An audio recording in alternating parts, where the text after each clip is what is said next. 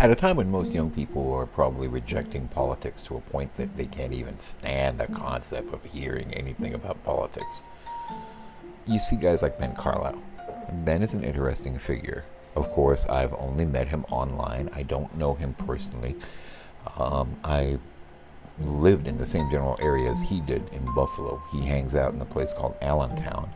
I lived in Elmwood Village, a little bit up the road for a while, and then later on the west side of Buffalo near Massachusetts Street and Grant, basically, that general area, which was kind of the edge of the hood.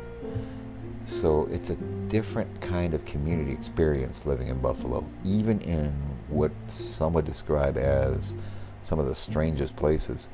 You always found a sense of community, a sense of good neighbors, a sense of people trying to look out for one another. I remember one time when there had been a shooting in the neighborhood earlier in the day, and the home that had been targeted, the guy who was coming back home and parking his car, parked it in front of our house because he was worried that whoever had been firing off a weapon in his general vicinity might do it near his house and harm his car. He had not been the target. It was just somebody renting an apartment in the same building that he was in. But he looked at me and he was concerned that I was concerned about the whole situation. He just told me basically, word, man, you just gotta chill and deal with it. And sometimes, yeah, you do have to hug the floor in order to live some more. And that's basically what Buffalo has been for so many people for so long. A lot of people go to Buffalo and get a fresh start. A lot of people also go to Buffalo to wind things up and basically cool and chill things down. Definitely, it is a town you're going to be chill in because it is so cold. But anyway, I'm getting ahead of myself. I have met, however, Byron Brown. I have gone into the mayor's office. I have talked to his staff. I have sat down with them, and they've listened to me and my ideas, even if I was just a nobody off the street. That was one thing I found very interesting about Buffalo City Hall. You couldn't do that here in New York City. You would not be seen by a major city mayor. Now remember, the entire Buffalo metro area has a population of over 1 million people, but that includes several small cities and towns that surround Buffalo. In fact, some might say it even covers an area up to the next major city, which is Rochester. They're the closest next big urban area. So it's a curious place, an interesting place. I think India Walton would probably be more at home in Rochester than she would be in Buffalo. I just have a feeling that that city is not quite ready for that kind of a situation, wherein you would have almost an experimental kind of mayor trying to run things. A mayor who's had no basic experience in governance. Maybe India Walton should try running for the city council. Perhaps she could learn the ways there. Maybe India Walton will be elected and run everybody out of town. Well, that's no problem. Everybody will just move across the line to Kenmore or Amherst or down to Depew or other areas on the fringes of Buffalo, and you have more urban blight. And people will just wait for the next election to get her out of office or even move some other ways to do things. It is highly unlikely that any experiment that does not involve major movement of capital will change Buffalo in the near future. It used to be one of the top 10 major urban centers in the United States. Now it is one of the top 10 major crime centers in the United States. But it is a major trade hub with a huge amount of trade going between Buffalo and the city of Toronto in Canada, across the river, basically, the Niagara River that runs to the northern side of the city. It is a major gateway city for trade with Canada. If it were mismanaged, it could lead to major problems. Right now, Buffalo's crime situation is well managed because of efficient cooperation between Buffalo City Hall and federal authorities. With a new city government that does not believe in dealing with anything that has to do with ICE or federal authorities, you could have a disaster in the north. That is scary. And that is something people in Buffalo need to remember. That it's not just their city that is going to be affected, but it could literally affect the peace, security, and prosperity of all of New York State if they make the wrong choice in the days ahead. So let's think about it. I think India Walton may have some sincere views about things and getting things done in Buffalo, and maybe one day she could be a leader of the city. Who knows? But this is not the time to experiment.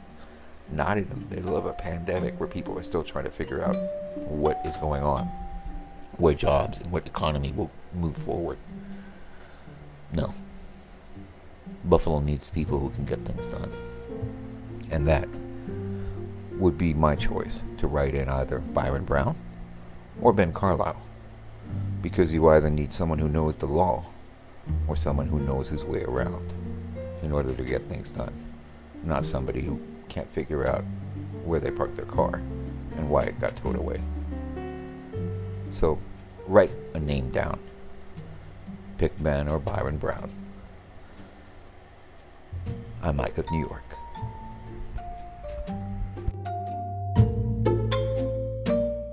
Byron Brown has argued that India Walton is not ready to be mayor. He's absolutely correct.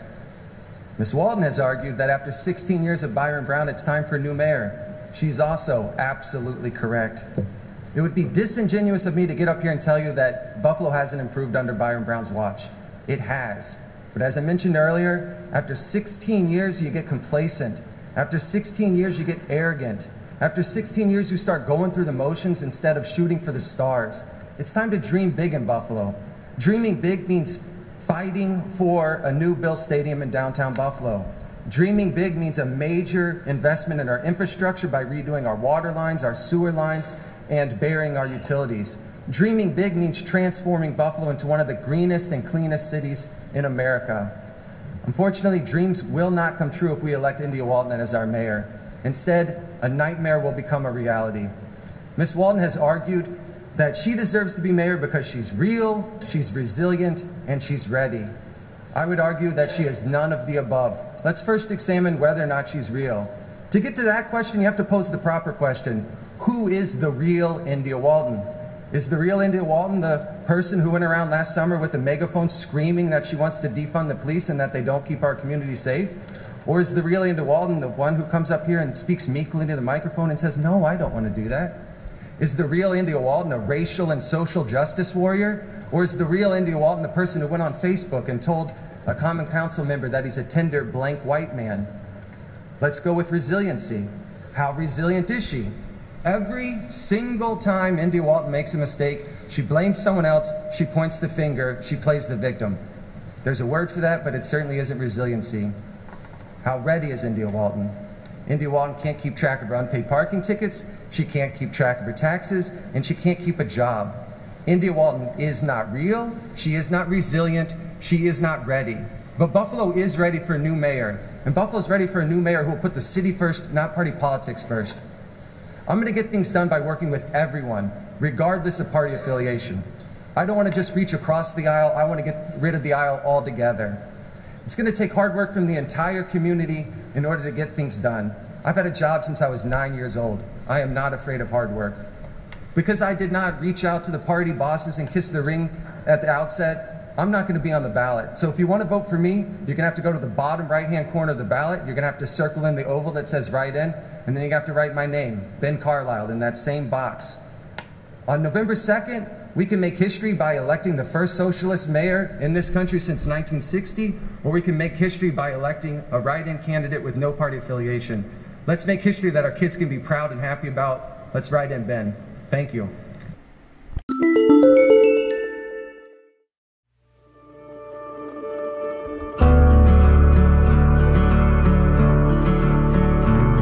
Hi, I'm Ben Carlisle, and I'm running for mayor of Buffalo.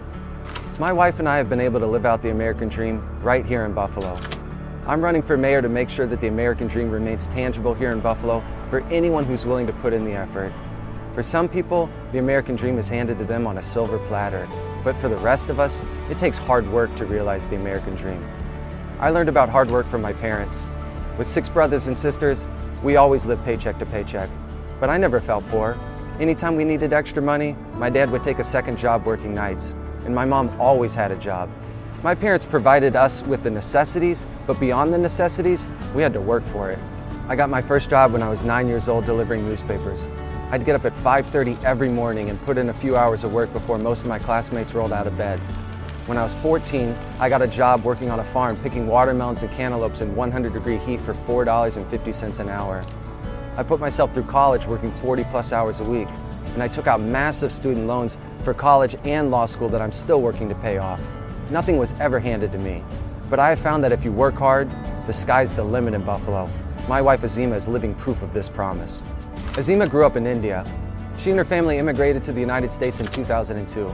They left India thinking that they had permanently left behind government corruption and socialism. In India, the smallest cooperation from the government requires a bribe, and because of socialism, Big Brother has invaded nearly every segment of India. Deadly violence erupted in Azima's home state, her senior year of high school, between Hindus and Muslims.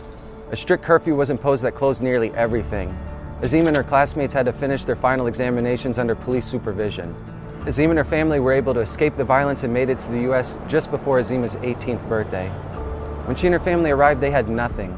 They had to live with family for the first year in order to get their feet on the ground. Azima didn't waste 1 second of that first year. When she got to Buffalo, she immediately got a job and enrolled in community college. She then put herself through college and med school, and now she's a fellowship-trained ER doctor.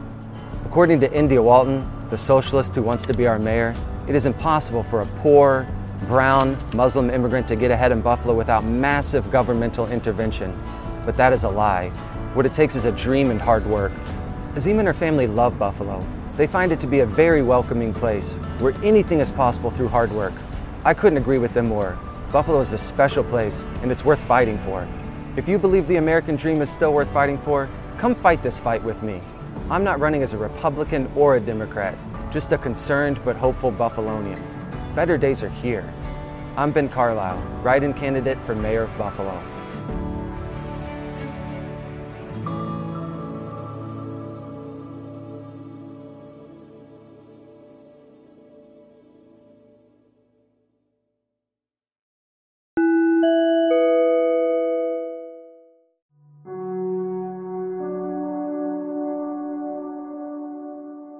If you listen to the socialists and the communists, this is all they have to say about what is coming to the Democratic Party and its current leadership. The tired, old Democratic Party that is beholden to big money. We are winning race after race. We're winning the war of ideas. We're winning over the people. The people were already there. And it's about time, my friends, that we have more people holding office who share our values and our ideas. I mean, this is how crazy it is, how much we're winning. We've got Joe Biden and Chuck Schumer and Nancy Pelosi on board, pushing our agenda. This $3.5 trillion bill, Bernie wrote it, Biden backs it, and we're winning. That's the good news. And that is the bad news for the rest of America. The socialists, the communists, say they're winning. What comes next?